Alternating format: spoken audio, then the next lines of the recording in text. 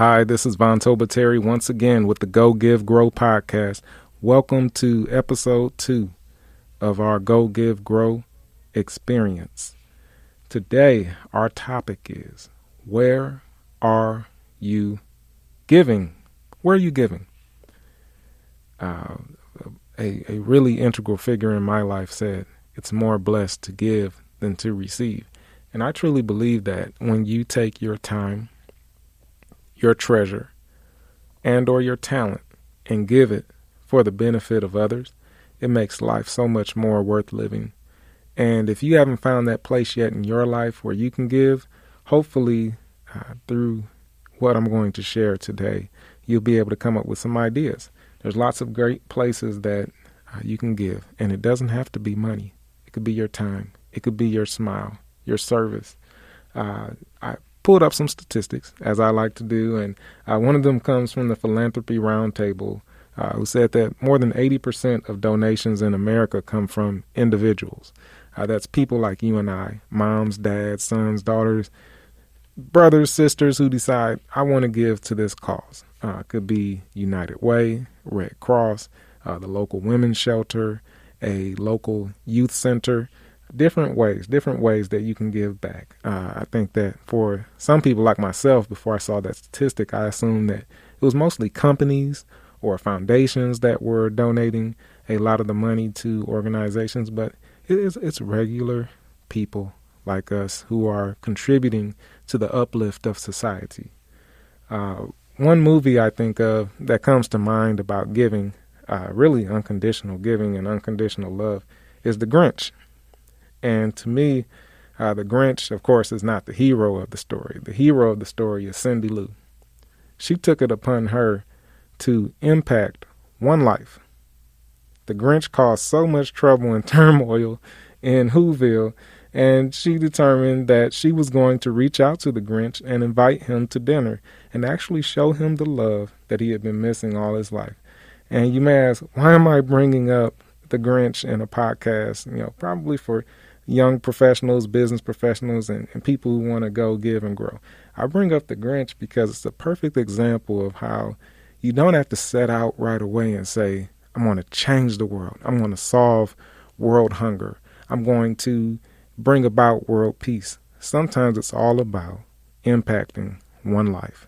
That could be volunteering with Big Brothers Big Sisters and just having that one person that you mentor.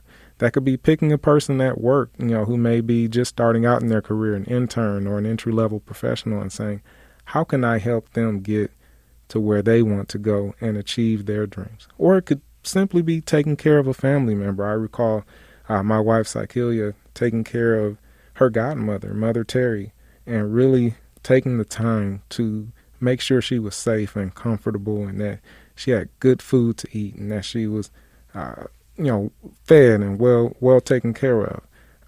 Just impacting one life means so much, because if you do it, that means that it's been done. Nobody else could do it but you. And there's somewhere in the world, somewhere in your city, somewhere in your community that you either are giving or you could be giving, and it's making and could make so much of a difference. When you think about giving, I want you to close your eyes, take a deep breath, and think about the last time you volunteered. How did it make you feel? What kind of emotions did you feel? But even then, that's not the most important part. How do you think it made the others feel who you served? Sometimes you may not even meet the people that you impact. Recently, our company, Urban Hydration, went out to Frisco Fast Packs here in Frisco, Texas, and we filled bags for students who may not have enough food to eat over the weekend when they're not at school. And while we didn't meet the students, just understanding the need and understanding what it means to be hungry, it's really powerful to understand the impact when you know that you've helped 800 young boys and girls have food, snacks, breakfast, lunch, dinner. Just that impact over a couple of hours is very, very powerful. And I think it's important to recognize the power of service, the power of giving. One place that I attended frequently when I was a little boy was the Boys and Girls Clubs in Toledo, Ohio. I attended the East Side Boys and Girls Club, the Homer Hannum Boys and Girls Club. That's where I learned how to swim. That's where I learned how to shoot pool, play basketball, bumper pool, ping pong, air hockey, foosball. That was the Boys and Girls Club.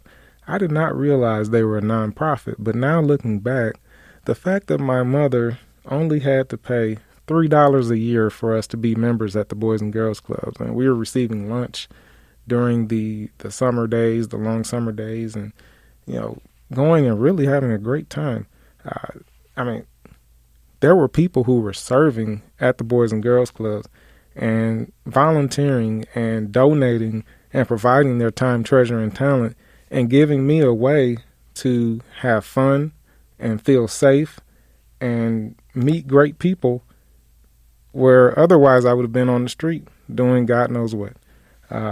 It really made a difference in my life and in the lives of my brothers and other people who even had a chance to go to summer camps with the Boys and Girls Clubs where you learn how to fish and shoot a bow and arrow.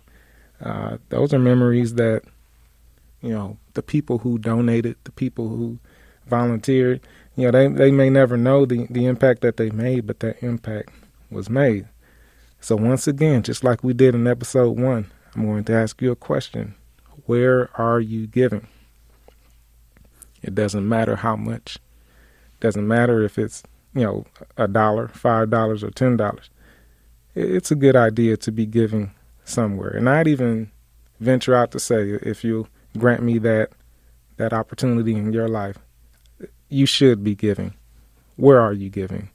And if you're not, let's come up with a plan to do that. And you hear me say this sometimes. There's never going to be any guilt trip on the Go Give Grow podcast. There's never going to be any shaming. The idea here is if you're challenged by something that we share or that I share, it's not condemnation at all. It's a matter of where do I go from here? If I decide there's a chance for me to make a change, to figure out where I'm going or where I'm giving and do something different or something better, just take it as a challenge for the future, not any sort of indication of criticism of your past or how you're doing things right now. Just take it as momentum, as encouragement to grow, to give, to go into the future with a different thought process. One company I learned about just yesterday is Johnny Pops. Never heard of it, but my children got so excited when they read this insert that talked about doing good deeds. And I had to ask them, what do you mean about these good deeds? And they started talking about saving up popsicle sticks. This company has a program where children can earn prizes for doing good deeds, and the good deeds are actually listed on the popsicle sticks. And I think that's such a novel, interesting idea because it encourages giving back, of course, through gamification where you can get rewards, but it really sets the mindset of a child towards, okay, it's good to do good deeds. Now, you can't tell me that if a child is doing good deeds like this, in order to get a prize, it's not going to program their mind to think, how can I do good in the world? So I applaud Johnny Pops for setting up that, what is a business promotion, but for, hopefully shifting and transforming the mindset of young children and people who enjoy popsicles. In addition, what I'd add in, preparing to close out this conversation on giving is that really think about what's important to you. I guess if you say, well, I want to give my time, treasure, and talent, but I don't know how. I don't know where to start. What helped you on your journey? What charities or nonprofits may have impacted your life as you went through elementary and junior, middle, or high school, or in college? What causes are near and dear to people in your life? My sister, Precious, passed away 10 years ago from breast cancer, and for several years I supported the National Breast Cancer Foundation and Susan G. Komen. Our company now supports the National Breast Cancer Foundation annually through different promotions, and it just honors her memory. So I would say, in terms of giving, how can you honor the memory of a family member? Could it be March of Dimes? Could it be the Red Cross?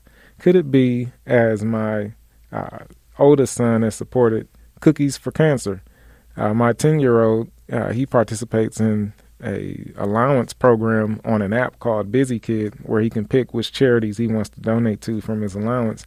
And I make our children donate 10% of their allowance to charities. So once they've saved up enough to donate, they'll pick the charity right on the app. And he actually got a certificate in the mail from Cookies for Kids Cancer, thanking him for his contribution. And it really just lit up his heart and his thoughts around giving back. And that's what it's all about.